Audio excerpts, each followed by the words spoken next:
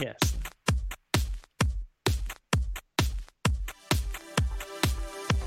Attention, armchair quarterbacks and shower thought GMs. It's time for this week's episode of Sports Ball with Mike Maharrey and Alan Mosley. Do you want me to play Rocky Top now or after the show? I prefer you never play that horrible song ever. It's a great song. It's one of the best in college football. What are you talking about? Every time we drive through Tennessee, we go, Rocky Top, ding, ding, ding, ding, ding. Whatever. You know that the black unis were pretty dope. They were. I will concede that point.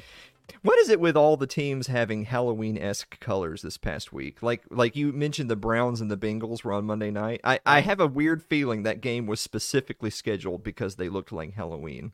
It might be. Guys, welcome back for another episode of Sports Ball. I am your host, Alan Mosley, joined as always by my friend and Tampa Bay sports superfan, Mike Maharrey. Mike, how are you doing? I'm pretty good. How are you? I'm doing okay. And as always, we're going to start off the show with some shit announcers say. Constantly spanking him. It's coming all you want, but watch, Fred Warner, here's the twist. Big, big, big twist. You know it's coming. We've pointed out a few times. It's just really hard. Constantly spanking him. Comes off to the sideline and sticks his tongue out, and he said, hit the thumb. Constantly spanking him. I haven't worn underwear since I was 10 years old. And especially with somebody coming right in his face. I think both guys were tugging on each other. Constantly spanking him. And Russ starts cooking. That goes to the touchdown pass. 6 straight completions for Russell Wilson. I don't know if that's cooking. That's just throwing it in the microwave, heating up a little TV dinner. The way he started. It's good, though. We'll take it. I think you're going to get old. Constantly spanking him. 2-1 in October. I would have taken that and run for the hills like I just absolutely hit the lottery with a bunch of Reese's peanut butter cups trick-or-treating. Lottery with a bunch of Reese's peanut butter cups trick-or-treating. Bunch of Reese's peanut butter cups. Reese's penis. Constantly spanking him. I don't want that candy. You never had a Reese's penis, Mike? No. And did I hear the N-word? Okay. First of all, we didn't say it. That's number one. And second of all, he was quoted saying really quickly, I think they're gonna get a hold. But it kind of like word salad kind of popped, it vomited out, and it sounded like something else. Yes, it did. All right. With that note, we're gonna enjoy another fantastic week with the referees on Adventures in Officiating. 14 seconds left in the first half of number 10 USC in Arizona. USC trying to get into field goal range, running out of time, rolling. Finds his man down at the 9-yard line. Notice the clock should have stopped at 6 seconds because the clock stops on a first down in college. They roll it down to 5. They're lining up. They got to spike the ball here, Maharrey. But look, the clock's running. The referee hasn't spotted the ball yet, but the clock's running. Why is the clock running? USC's pointing it out. The clock's at 0. They go ahead and snap the ball anyway, roll out, can't quite find the end zone. The whole thing's an absolute disaster because, for one, the clock shouldn't have been running until the referee spotted the ball, which USC would have probably spiked the ball and kicked a field goal there. And then to add insult to injury, when they actually did snap the ball, the clock had been at 0 for one Mississippi, too. So it's wrong either way you put it. Arizona actually starts heading to the locker room, which of course they would, right? They don't want to play another down. No. USC is waiting for this to get fixed. And after a conference, what do the referees say? It's the end of the half. The referees actually decide it's the end of the half. Lincoln Riley, obviously, kind of looking for a little bit of an explanation. He was actually telling his guys to stay on the field for several minutes while they hashed it out with the referees. But no. Turns out that rule has been changed. The clock just runs whenever they want it to in college football. They did indeed end the half. Oh, my. Perfect example of basically they're just making it up as they go along. Yeah, well, it's one of those things you might remember. So infamously at the end of the Tennessee-Alabama game, very similar situation, throwing to get into field goal range. They did have a timeout, however. And so obviously with calling a timeout immediately at the end of the play, the clock was not going to run. They didn't have to rush to the line. However, it's still a similar situation of if the first down stops the clock in college football, then when that player hits the ground, whatever the clock reads in that moment, that's what the clock should be wound back to when the ball is spotted. And then the clock should not run until the ball is put down, the referee backs out and winds the clock. Whistles play. It's clearly wrong, but this is something that apparently they've decided is also not reviewable. If you're not going to review when the opposing team's stadium is running the clock, that's some amazing home field advantage. Right? Whew, well, that's a perfect lead into a puck to the head.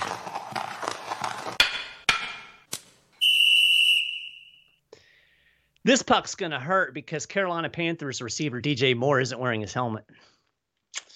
Now, Moore made one hell of a catch. What a throw, by the way. Yeah, it was a nice throw. Ties up the game with less than a minute, under a minute.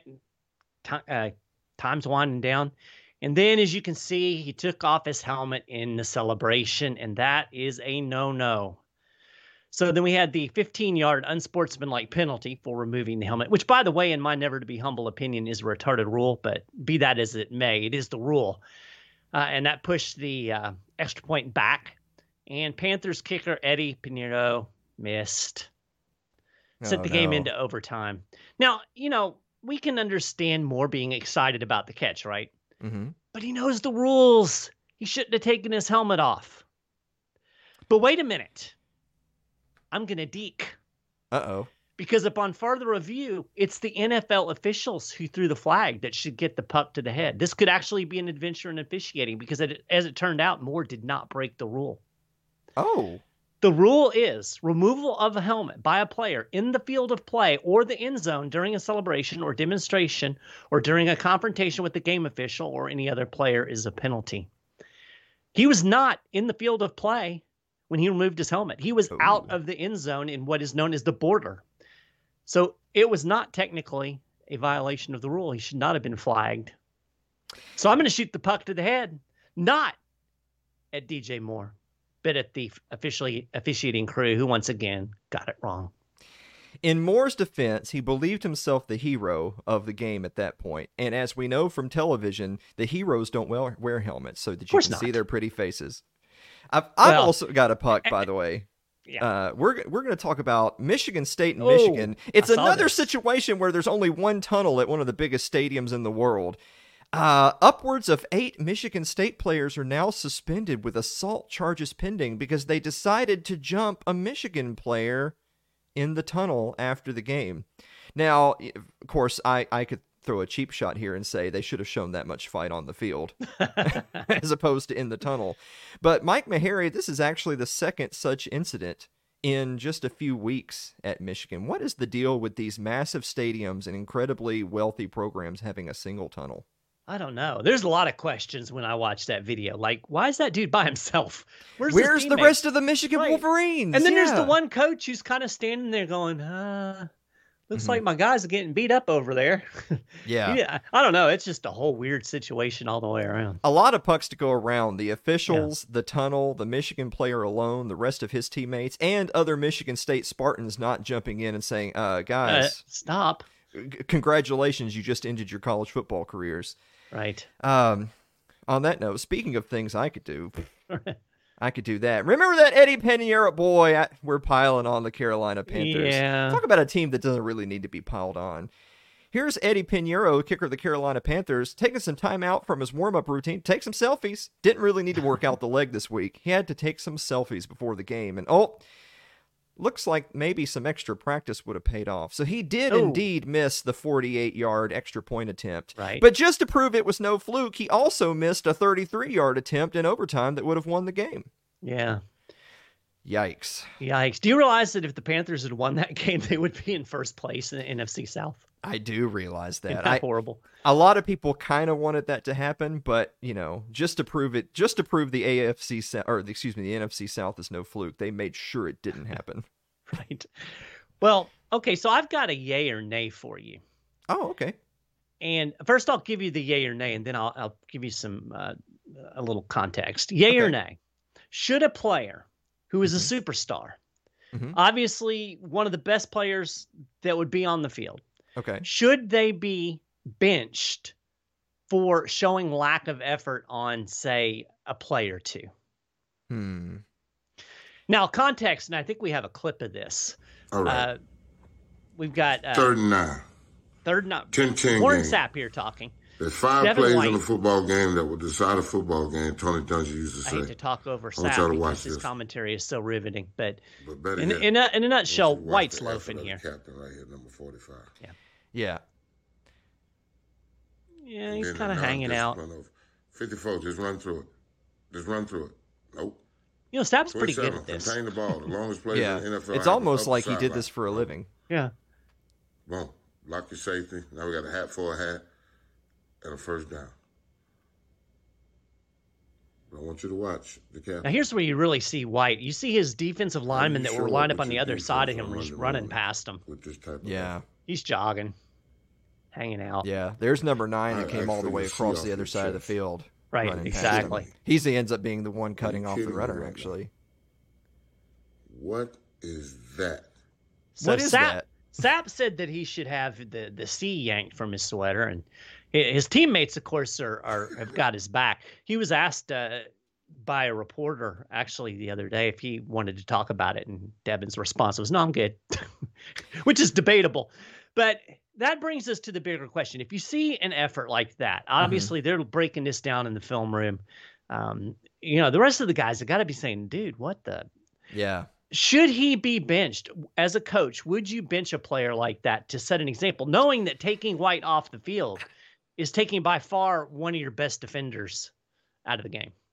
So I've actually waffled back and forth on this one, Meharry. This is a good question because It is a good question. on the one hand, you and I have had this conversation a number of times, which is you should be putting your team in the best position to win, playing your best players and trying to win for 60 minutes. Even if the score's 100-0, you should always be giving, because this is professional football. Right. You're getting paid to do this. Yes, exactly so. And by the way, a lot of people's contracts hinge on these things, hinge on the tackles, hinge on the stats, coordinators, coaches. Every play matters. And so part of me thinks that, but if he's a star defensive player and he's a captain, and you don't become a captain just for showing up on time, right? You have to put in a little bit more effort. Part of me thinks maybe you give him the benefit of the doubt, right? Like he didn't get to where he is by being a serial offender of these types of issues, and so maybe you give him the benefit of the doubt. Right. And Bowles, that was kind of how Bowles played it when asked about it. He said, he did kind of waffle a bit. He said a little bit of a lack of effort, but he was also gassed. So, and that's possible. But then you have to ask the question, if you're a 20-some-year-old NFL player, why are you gassed? But let me, on the other side of that coin, let me hit you with this analogy. We're just a few days away from the 2022 midterms. I know. I hate to get political on you, but I'm going somewhere with this. All right, here we go. And there's a lot of people that have the attitude of, even if the candidate for my team sucks, I got to vote for him because I can't let the other team's guy win. Yeah. And I get why people think that. But let me share a little bit of wisdom with you here, and it's the concept of short-term losses in exchange for long-term gains. Right. And in the political sense, it's that maybe the short-term loss is you don't vote for a terrible candidate just because they're on your team. But it's because you're sending a message to your team that they need to run better candidates. And so maybe that means maybe that means your team loses this time, but maybe your team will win forevermore because they're going to run better candidates. Right.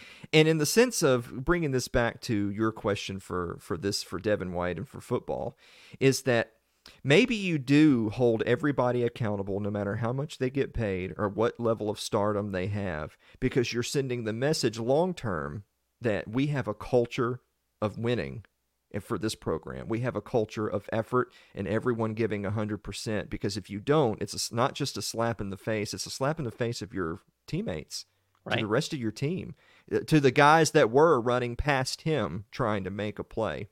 So I actually kind of lean towards not necessarily make an example of, maybe that's too harsh of lingo, but you do address it, and you address it publicly because you want to be winners from here on out, not just that night. Yeah. Well, and as I'm sitting here thinking about what you're saying, I think it's also incumbent upon a coach to set that standard from the get-go. You know, don't wait until you have a problem to address that problem. In other words, training camp, you set that standard that if you're not giving 100% effort, you are going to be benched. Then there's no surprise. I mean, that's the expectation. Whereas if, you know, you kind of let it go, and then all of a sudden you see something and you get mad and then it becomes arbitrary. I think it's important to create that foundation from the very beginning that we expect 100% effort. We're going to enforce it no matter what, no matter who you are, no matter what your position is, no matter whether you're the first string, second string, third string. Sure. That's how we're running this program. I don't know that Bowles did that, you know, and again, we don't know the internals. We don't know what was said off the field, what, if any, discipline would be handed out. And maybe the best move isn't benching. Maybe there's something, I don't know, maybe you make the dude do push-ups or something. Yeah. You know, I don't know. But I do think it needs to be addressed because you have a responsibility to your team to be the best. And I think it's up to the coaches to uphold that standard. Well, if I've said it once, I've said it 100 times. There's a reason why the teams that tend to be successful tend to be consistently successful for over multiple generations, and the teams that tend to be not successful tend to be not successful for many, many years. And it's culture. It's culture. Right. Yeah. Guys, with that said, we're going to be back after the break to talk about the initial college football playoff rankings right after this commercial break. Don't go away.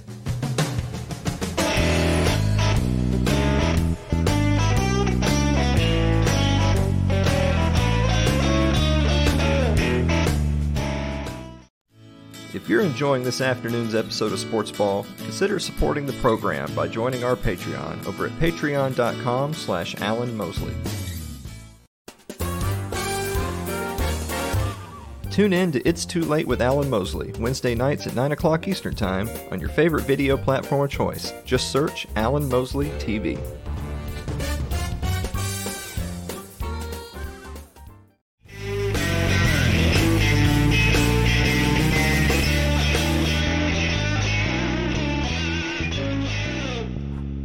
Absolutely brutalized in that clip. I like the way you kind of just went. Yeah, right. So we are back from the break to talk about the initial college football playoff rankings of the season. Now, Mike, you and I discussed weeks ago on this very show that I don't think now that we have college football playoff rankings, and those are really the only rankings that matter, all the rankings from week one on, they're just irrelevant. Like, why even bother having the teams ranked in the preseason when you don't know what team's going to show up and what's not? And frankly, those ranks absolutely don't matter until this week. But the rankings that do matter are right here. College football playoff rankings for November 1st.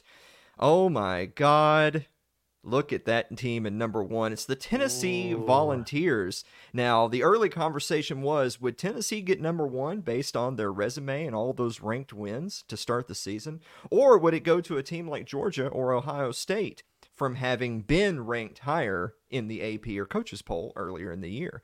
Well, boy, the defending champs Georgia didn't even get ranked first or second. They actually dropped to third. Yeah. Mike Maharrey, we don't have a number one versus number two matchup anymore this weekend because Georgia fell out of the top two. Followed, of course, Ohio State, Georgia, and then Clemson, the undefeated ACC team. Yes. And then Michigan, Alabama, TCU wrapping out 5th, 6th, and then 7th, the first teams out.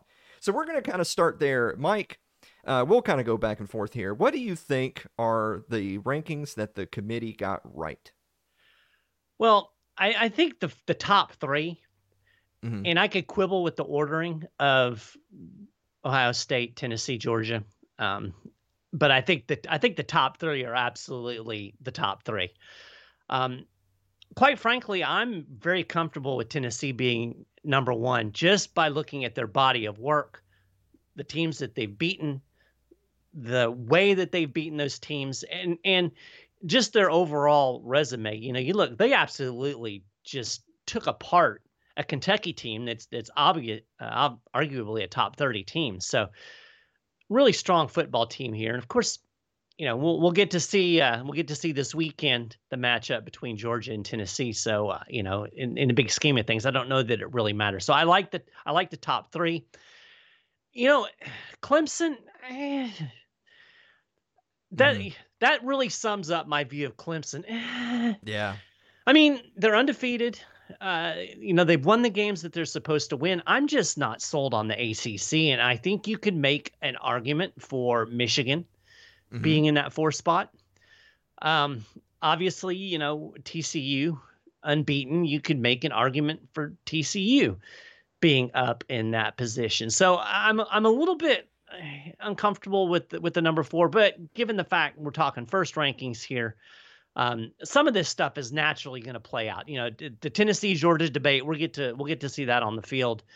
At some point we might get to see Alabama match up with one of those two teams in the SEC championships. So I think a lot of it'll play out. As Coach Heupel said, because they're trying to give all the pats on the back of, oh, you've had a good season, as if the season ended today. What do you think about that number 1 ranking? And he said no one ever remembers who was ranked first at the start of the rankings. They remember who was ranked first at the end of the rankings, which is absolutely true. A few of the observations I have is that, so I homerism aside, I do think Tennessee belongs at number 1. Yeah. As a quick thing, there's a lot of drama from the jockeying of these positions, but we also know that a lot of that, not necessarily all, but a lot of that drama is going to take care of itself. Of course, Georgia and Tennessee play. Although the drama for next week will be, if that ends up being a close game, no matter who wins, will they actually both stay near the top? Because, I mean, how bad can losing to a top-ranked team really be? Ohio State probably belongs there, but we also know Ohio State and Michigan will play. Right. So we know that that's another situation that'll resolve itself. Right. So Michigan homers that were upset that they were outside of the top 4 behind Clemson. And I understand wanting to rank Michigan ahead of Clemson. But the good thing for Michigan is that they can silence all doubters by winning one game at the end of the regular season. They control their destiny, as the saying goes. Now, compare that to TCU. Now, TCU is another undefeated major conference leader right now who, I mean, for my money, probably will finish the season unbeaten and win the Big 12. The problem is that when you're starting the rankings all the way down at 7, if nothing but the favorites win the rest of the way, and it's relatively close games, Clemson remains undefeated, one of the Big Tens remain undefeated, TCU is currently in the pole position of teams that can finish undefeated and not make the playoffs. Yeah. So I can imagine Horned Frog fans are pretty upset at the initial rankings. Yeah.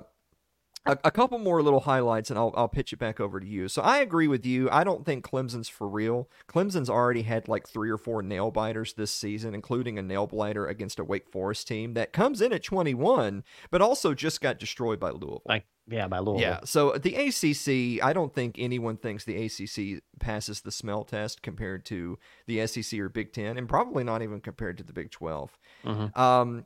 As far as the Pac-12, a conference neither of us have mentioned so far, you've got a few entrants, Oregon at 8, USC at 9, Utah at 14th.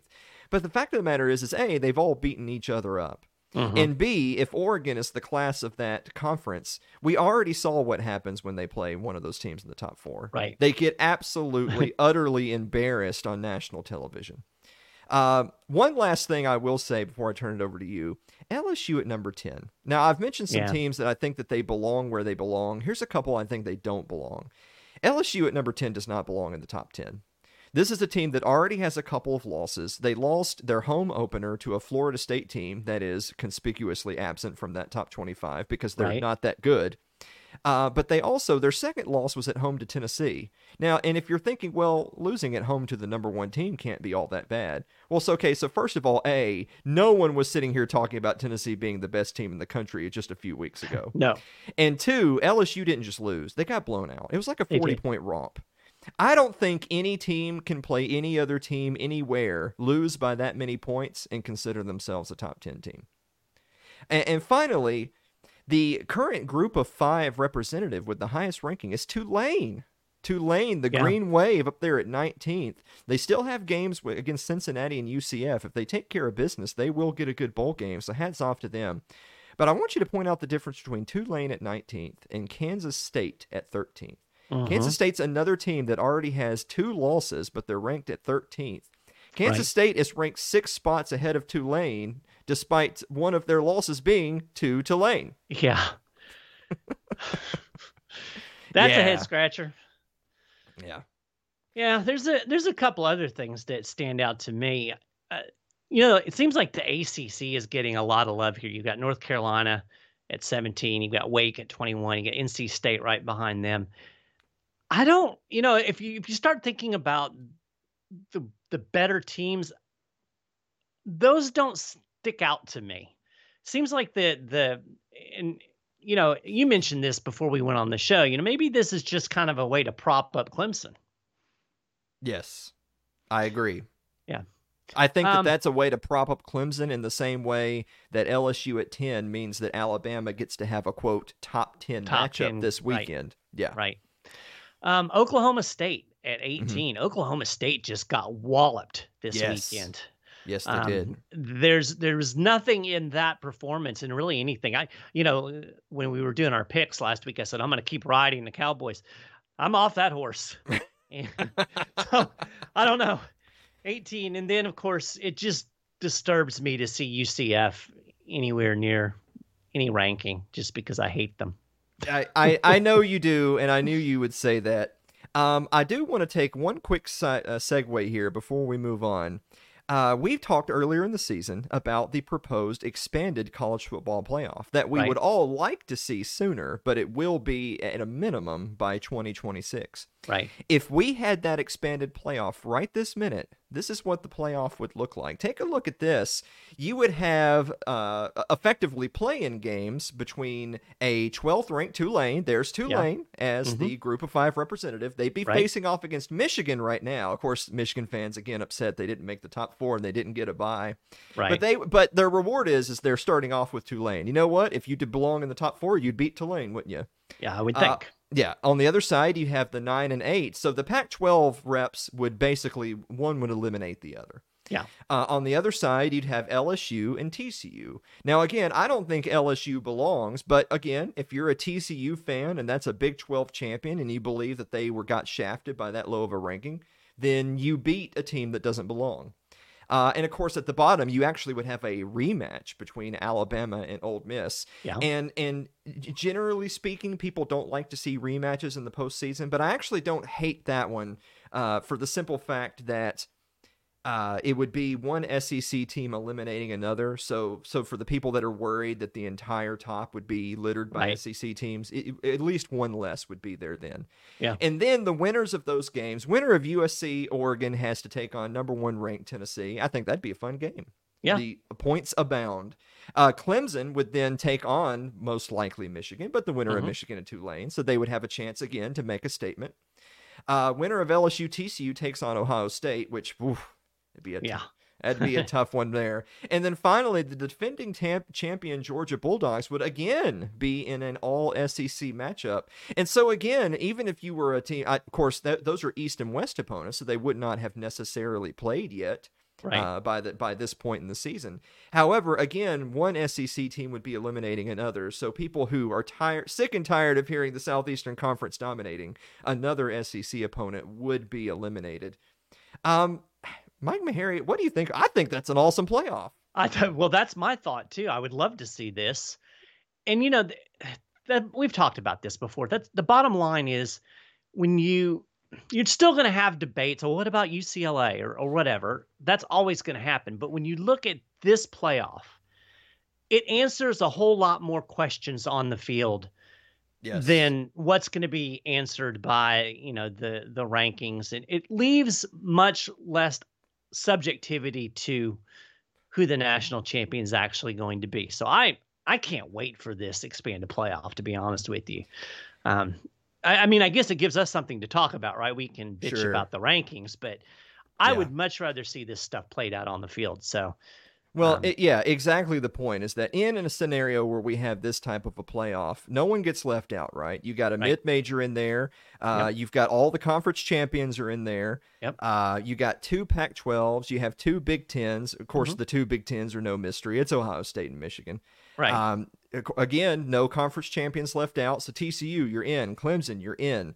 And then finally, if you're saying, wait a minute, if I'm the SEC and I think I'm superior to all these other teams and conferences, we should have more teams in. Well, Jesus, you got 5.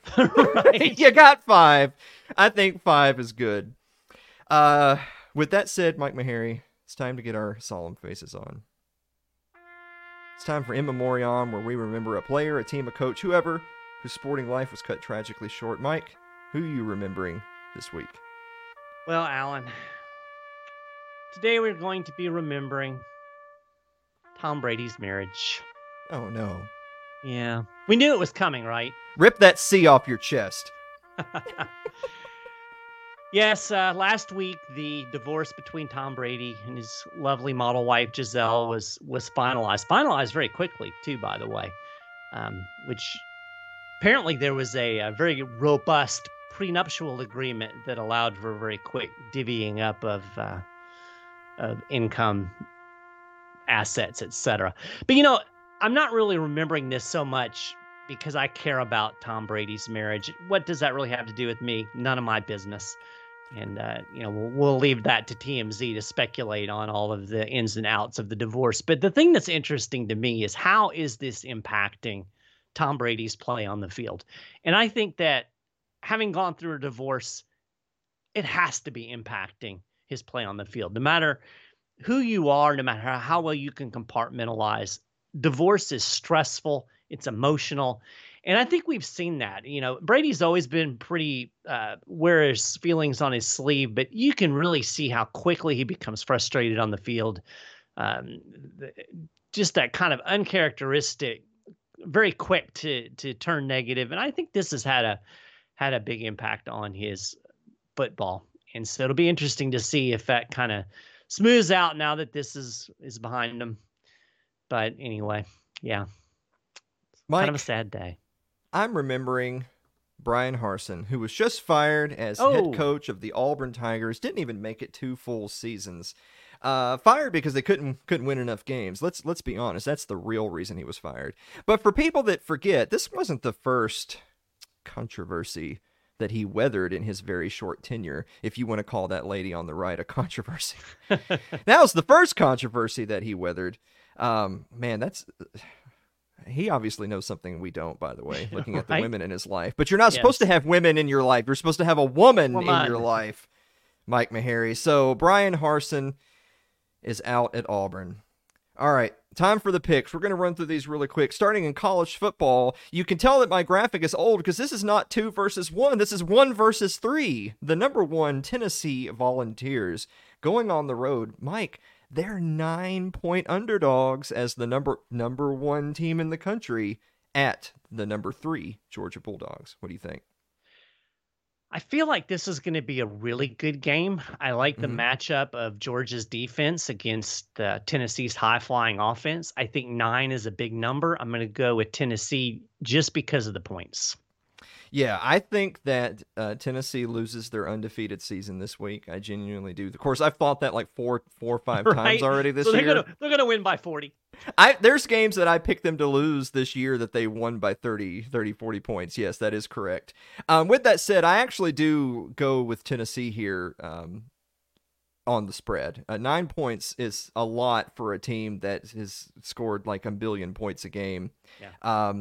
As a quick aside for this game, look, Georgia has every reason to be hyped going into this game and think that they should be number 1 in next week's rankings. They are the undefeated champions, and they haven't lost a game. With that said, this is one of these games where it's the opposites. Instead of looking at Tennessee's offense and Georgia's defense, let's look at Georgia's offense and Tennessee's defense. Tennessee's defense has been a little bit maligned in the secondary, but their run game is stout. And last week, Maharrey, that they played their best 60 minutes of football most recently, and Tennessee is the most healthy they've been all season long going into this game. Can Stetson Bennett keep up with Hendon Hooker? Yeah, that's the question. I don't know. I'm going to go with Tennessee +9. Moving on to the Alabama Crimson Tide, who came in at 6, who are playing the 10th ranked LSU Tigers. What do you think? Alabama is a 13-point favorite. Again, big number. I think Alabama's going to win this game. Even going into Death Valley at night, tough place to play. LSU is better than anybody expected, but I'm not all in on LSU. So yeah, I think Alabama's going to win outright. I think I'm going to take LSU with the points, though. So I'm actually going to take Alabama to cover.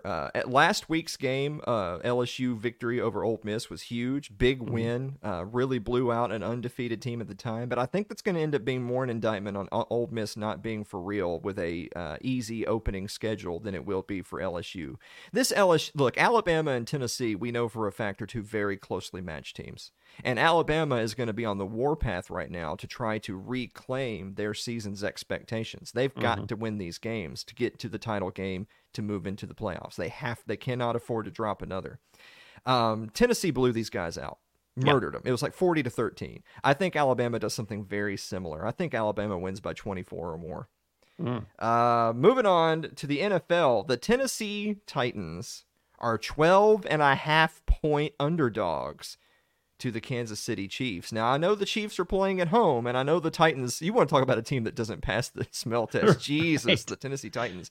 With that said, the Tennessee Titans last week, without Tannehill at quarterback, Malik Willis only barely being able to run the offense, but Derrick Henry goes over 200 yards. He's right back in the conversation of being the best running back in the NFL.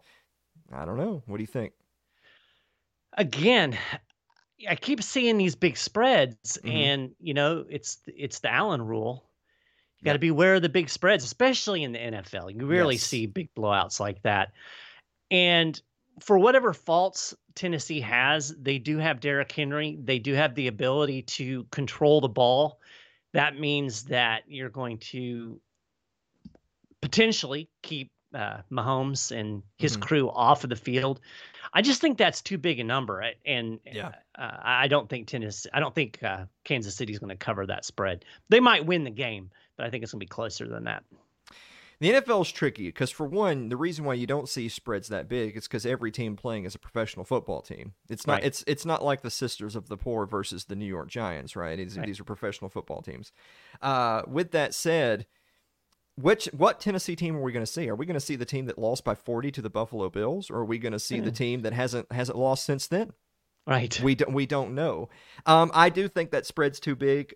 Now, Tennessee is a team. You think of Jonathan Taylor for the Indianapolis Colts, running with a so-so game manager quarterback at the time in Matt Ryan. Indianapolis and Tennessee are very similar teams. Indianapolis beat the Chiefs.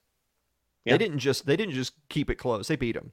I think that this is not a great matchup for the Chiefs. I don't think it ever really has been. And while I think the Chiefs will win, I don't think they cover 12.5. Yeah. Finally, for NFL, what is this? Sunday Night Football. The Baltimore Ravens, who are 3-point favorites on the road against the New Orleans Saints. I think I'm going to go Ravens on this one. This is more of a reasonable spread. Because basically you're calling it a toss-up. New Orleans is struggling. They don't really know who their quarterback is. They don't know. They just know it's not Jameis Winston. Right.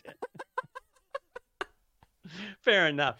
And I don't know. I'm going with Baltimore. So remember when I said that every single week I expect this will be the week that Baltimore finally turns it around and establishes themselves as a good team? Right. They almost still failed to do that by almost letting the Browns come back and win last week. But I swear to God, I'm going to be like you were with Oklahoma State. I'm riding the Baltimore Ravens until they have their 40-point loss, and I just write them off. So I'm going with the Ravens -3. We're moving on to some hockey news. NHL, Mike Maharrey, the Carolina Hurricanes taking on your Tampa Bay Lightning. Yes. This is a good matchup, good early season matchup. This is a team that the Lightning doesn't match up real well with. Carolina likes to play defense. They're very comfortable in tight games. And the Lightning, they won Tuesday night in Ottawa, but it was like the ugliest win I've ever seen in an NHL game. The Lightning making a lot of mistakes. I feel like that at this point in the season, the Hurricanes are going to take advantage of those mistakes and then clamp down on defense. So I'm going to take the Canes in this one. I hate to say.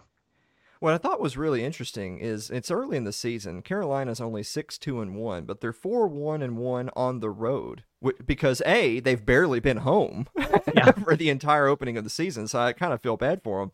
But B, they've proven to be a very good road team. Mm-hmm.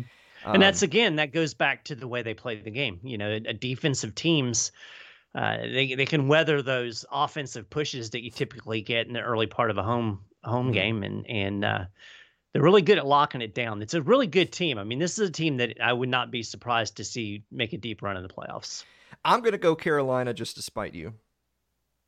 Well, I went Carolina too, so I'm not sure what the spite is, but okay. You're the worst Tampa Bay superfan ever. All right. Finally, we're ending with the Boston Bruin, Andrew Avery's very own Boston Bruins, who are 8-1. Yeah. In their first 9. Going on the road to play the New York Rangers, a trendy pick this year. What do you think? I think the Bruins are playing a little bit above themselves right now. Mm-hmm. I think they'll come back to earth a little bit. Nevertheless, good solid team. Still one of the best top lines in hockey.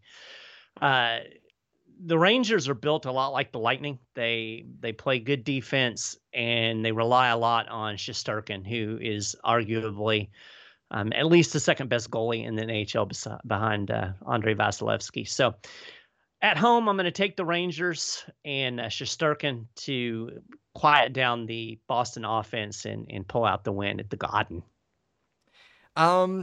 Just because you describe them as playing above themselves and coming back down to earth, that must mean that I am a Boston Bruin.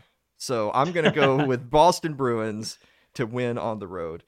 Mike, do you have a final thought? Final thought, baseball had a no-hitter last night in the World Series. Houston Astros combined no-hitter. This is what I find interesting. Only the third no-hitter in World Series history. Which you would think there'd be more than that. As many World Series games as there have been. But huge to get one, but also they needed one because they were close to having a series get away from them. I know. I'm surprised. I'm surprised that the Phillies are playing as well as they are. I'll give you my quick final thought. So a real in memoriam to Ray Guy. I saw that right before we were going on. Rest in peace to the legendary Boot. Just if you want to know how good he was, he's one of the guys they name awards after. Mm-hmm. So that's how you know that the guys are good. It's a Lombardi trophy for a reason. That's every kicker wants to win the Ray Guy award. Yeah. Guys, thanks so much for listening to another episode of Sports Ball, and we will see you next week.